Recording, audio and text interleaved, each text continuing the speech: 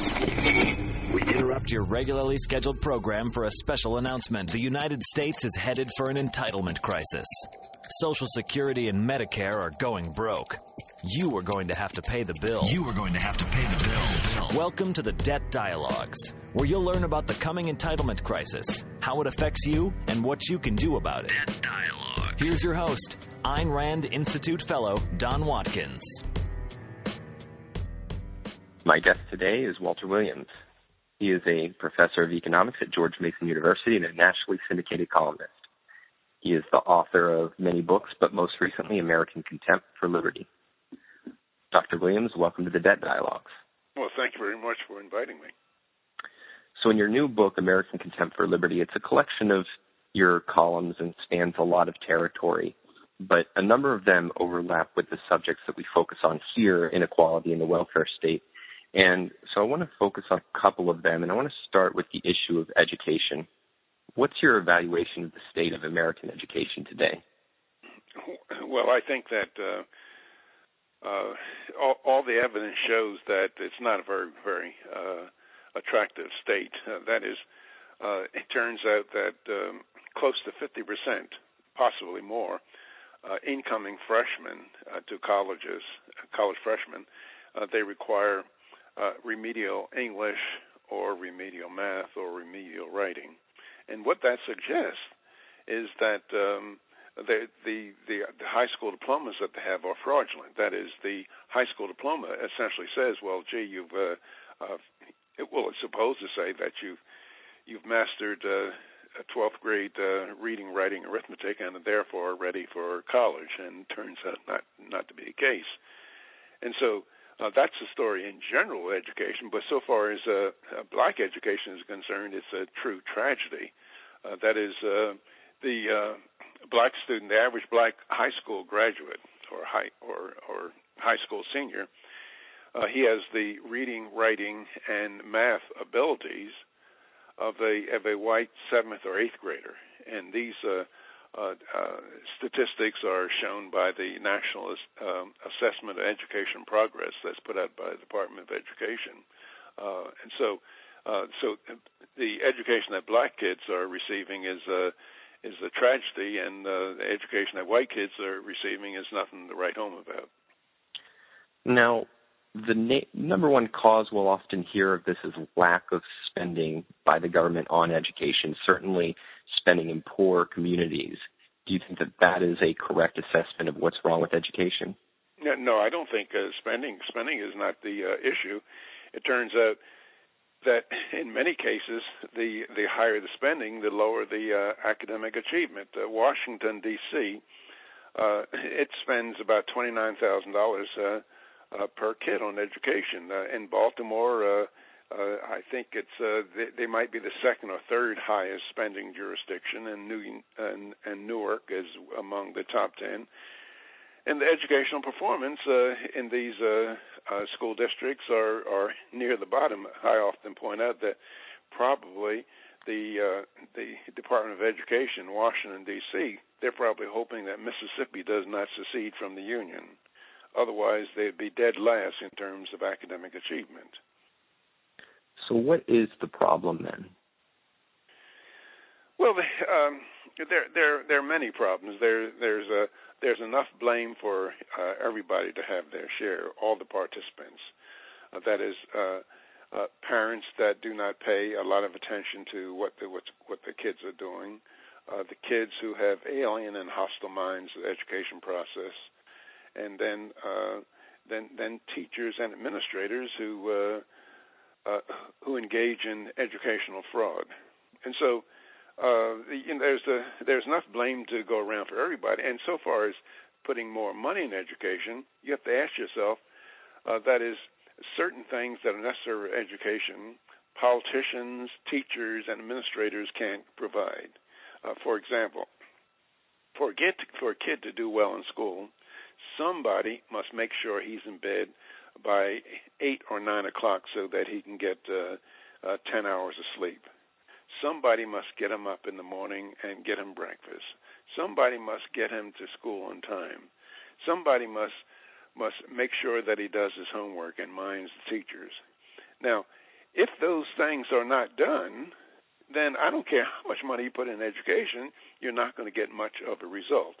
And so, if those things are not done, that's a very, very important input into the education process. So there's enough blame for everybody to have a share. And I think that to say that we need to spend more money, that works to the benefit of the teachers union and the administrators. Now, do you see any reason why it is that government should be in control of education? Because we take that as self-evident, and yet we don't see such problems in places in the market where there's competition and incentive to provide something of quality or else go out of business. Well, clearly, at the federal level, there is no basis at all. As a matter of fact, it's no constitutional basis for the federal government to be involved in education. The Constitution says that the federal government can only do those things that are enumerated in the Constitution, and nowhere in the Constitution do you find the word education. So I think it's very clear that the federal government should not be involved in education. At the state level, they don't operate under those kind of constraints as a federal government. But in terms of your question, I think that we can have education privately provided because that it was privately provided throughout most of our nation's history. That is, public education really did not come to the fore until the late 1800s and early 1900s. People were educating their kids in their home, or either they would hire a school mom. They had the one-room schoolhouse. And then when we weren't spending so much money, or the government was not so involved in education, education was better. According to one Wall Street article, and I can't cite it, but it says that a person with a high school diploma in 1945 had the educational equivalent of a person with a bachelor's degree in 1960. So the very fact that government's so heavily involved in education and there's reduced competition, I think that explains a lot of our problems. Now, you mentioned some statistics in terms of the quality of education. As somebody who deals directly with students and has for a while, what's been your impression of what's happened over the last several decades in terms of how prepared students are for college? Well, I think it's going in the direction that we don't want it to go into, and I think that they're not strict standards by the high school. As a matter of fact, not even by the colleges. And so the kids, the educational achievement of the kids that we receive in college is getting lower and lower. And if there are any bright spots to the education, it's the foreign students. Many times the foreign students are far better prepared for education and for college than American students. I want to ask a slightly different question about the state of college students today. And I think there seems to be, at least as somebody reading the news, a disturbing trend of intolerance for ideas that are not politically correct and a real hostility towards free speech. Do you think these concerns are overblown, or have you seen the reality of that in your own experience? Well, I think that if there's an organized attack on free speech, it's at the college level, where people are concerned about. They have colleges have regulations where you can't say things that might be interpreted by others as hurtful. They have speech codes on college campuses where for example, at University of Connecticut, they had a speech code at one time that it was a violation to have inappropriately directed laughter. That is, laughing at maybe some foolish statement made by a fellow student that was punishable. Yes, I think that free speech is under attack, and I think that there might be a reason why free speech is under attack, and that is free speech is very, very important to tyrants, because it enables them to be able to proselytize, and once they gain power, then free speech becomes a liability. And that's the case on college campuses. That is, we had the free speech movement at Berkeley.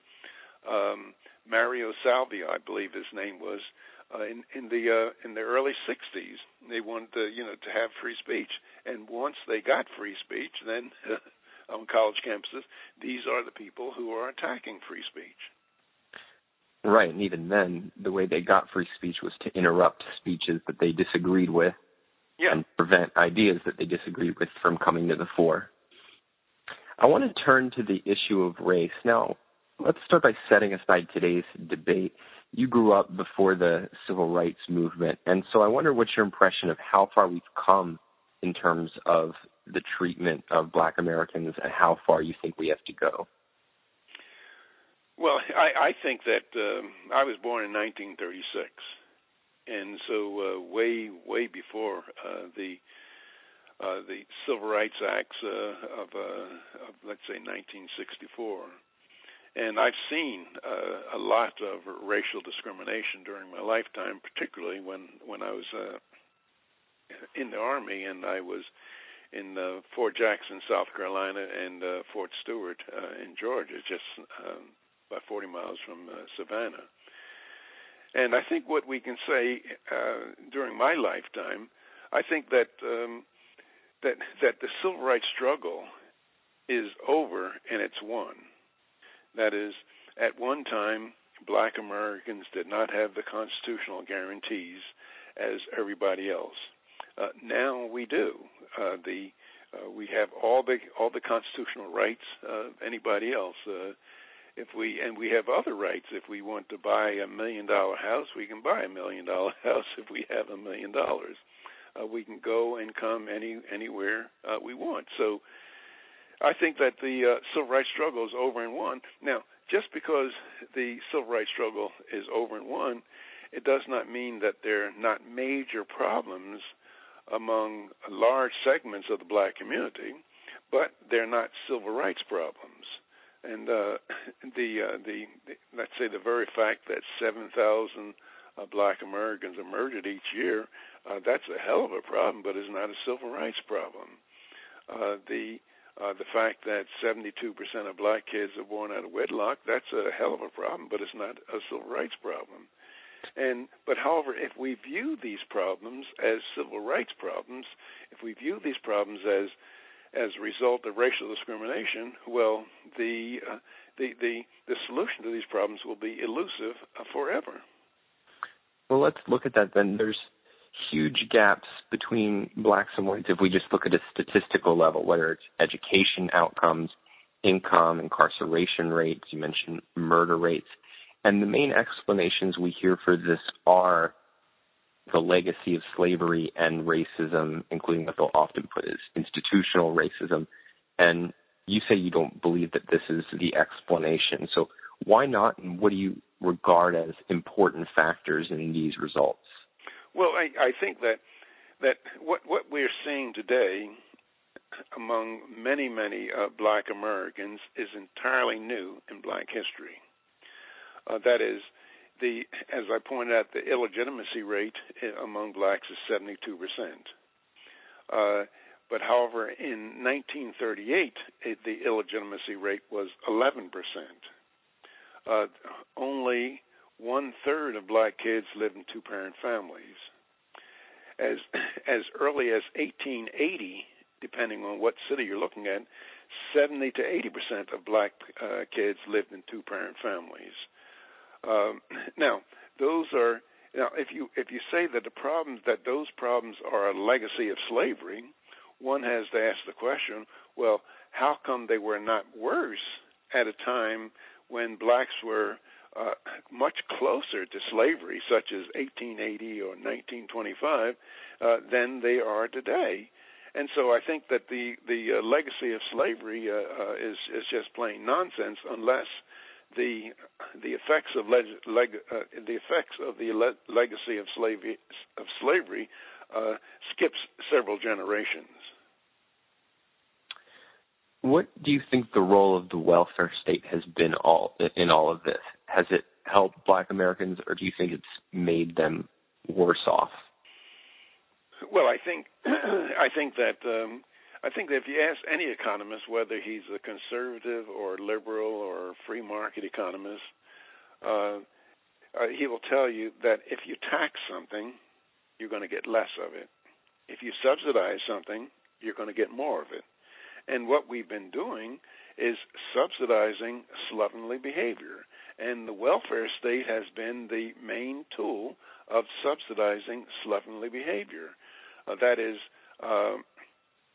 we've made it more comfortable for people to say, well, look, I don't want to take this McDonald's job. I'm going to sit and wait around. I'm going to take welfare. Or I'm going to take unemployment compensation. Now, if not taking the McDonald's job meant starvation, then people wouldn't take it. I mean, people wouldn't refuse work. But the fact of business is that not taking it does not mean starvation. When I was a youngster, for a girl to have a baby out of wedlock, she was a disgrace, and very often she is sent down south to live with her grandmother or live with her relatives. Today, a girl has a baby out of wedlock, whether it's black or white. She gets food stamps, subsidized housing, and then on top of that, there's no social sanction. That is, years ago, when during my younger years, for a mother to hold a baby shower for a baby who has an unwed mother to hold a baby shower would be unthinkable. But they hold baby showers. It's no sanction to having a baby, social sanction to having a baby out of wedlock, and the welfare state is an equal opportunity destroyer because, as I pointed out earlier, in 1938, illegitimacy among blacks was 11%, and among whites it was 3%. Today, the illegitimacy rate among blacks is 72%, and among whites is over 30%. And so the welfare state encourages or lowers the cost of engaging in certain kinds of behavior.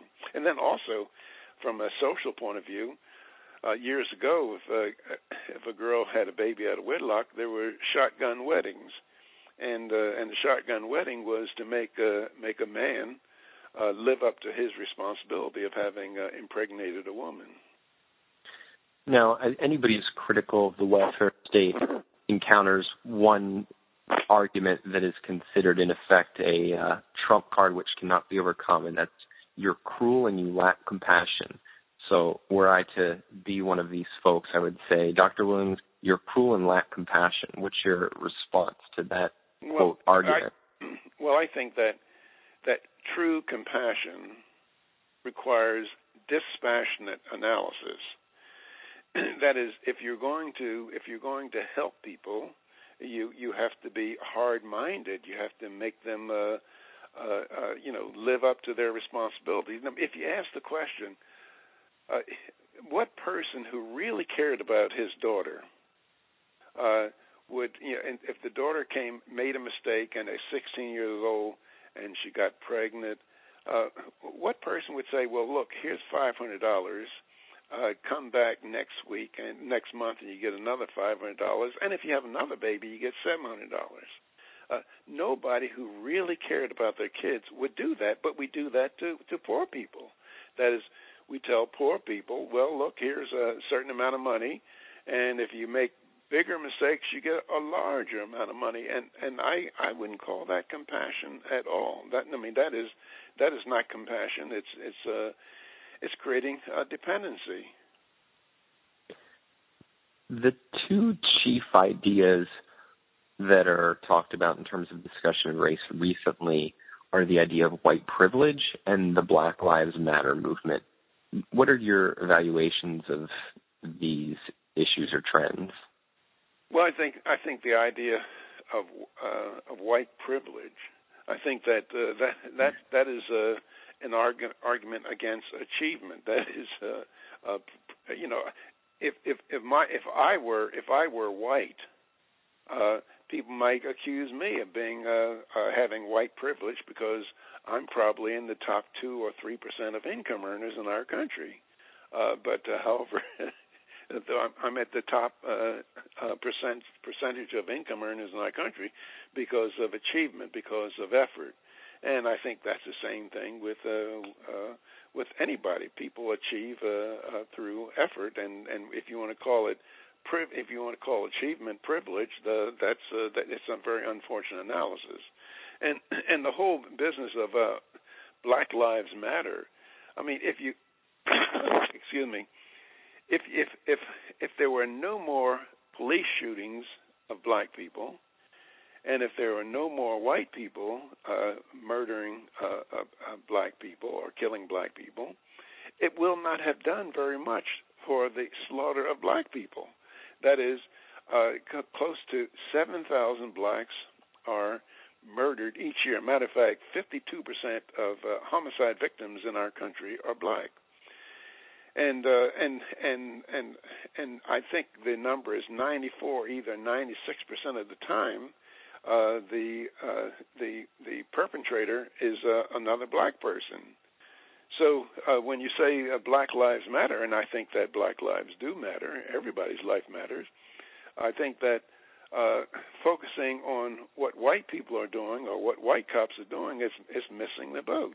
Because, like this weekend across our country, this last weekend across our country, I'd be willing to bet that there were 100 blacks murdered, and I would be willing to bet that at the most 1 or 2 were killed by a white person.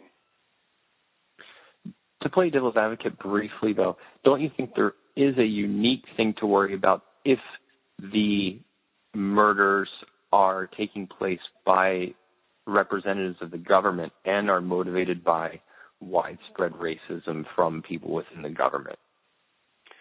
Well, people in the government, they can have racial preferences or dislike blacks, but I think that's a very, very small part of it. And I think that surely, if that is the case, that if people are acting under the color of law to kill blacks, I think that something should be done about it. But that's only a drop in the bucket in terms of black lives. Now, I want to ask one final question, and this is really about communication. I think one of the things that's very striking reading your columns and listening to the discussion today is that you're very skilled at taking complex issues and complex concepts, say, in economics, and making them very simple and direct. Now, how did you acquire that skill, and how do you think that supporters of free markets can better acquire that skill? Oh, well, I didn't do it overnight. I'm almost 80 years old. But one day when I was a graduate student, a PhD student at UCLA, one of Armin Alshin, one of my very tenacious mentors at UCLA and very, very distinguished scholar at UCLA, we were just kind of chatting, and he used to like to pick on me in class. But it was during a faculty graduate student coffee hour, and we were chatting in the hallway. And I forget what we were chatting about, but Armin Alshin said to me, Williams, what the true test is whether someone knows the subject. The true test comes when he can explain to someone who does not know a damn thing about it. And I didn't think very much of it at the time, but I think he's very true. And he was accurate in pointing out that to be able to explain complex ideas in ways that ordinary people understand them, I think it is a true test of whether you understand your subject. And I take delight in explaining economic principles to the ordinary person in an understandable way, without using all the jargon and mathematics and other things that many economists use. Walter Williams, thank you for being part of the Debt Dialogues. Well, thank you very much for inviting me. So no real wrap-up today, but I do have a couple things. So first of all, I think both of these topics, education and race, merit much deeper discussion. So hopefully we'll get around to that in the near future. I also want to mention that if you go on Amazon right now and type in Don Watkins and you're on Brooke, you will also be able to find our forthcoming book now available for pre-order. And the title is Equal is Unfair, America's Misguided Fight Against Income Inequality.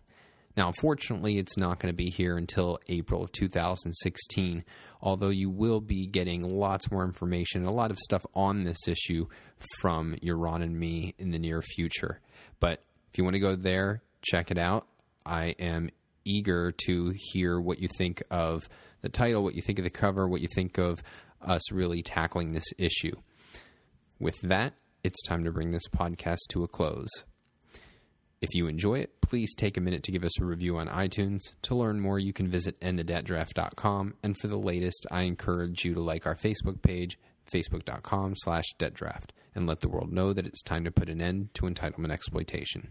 See you next time.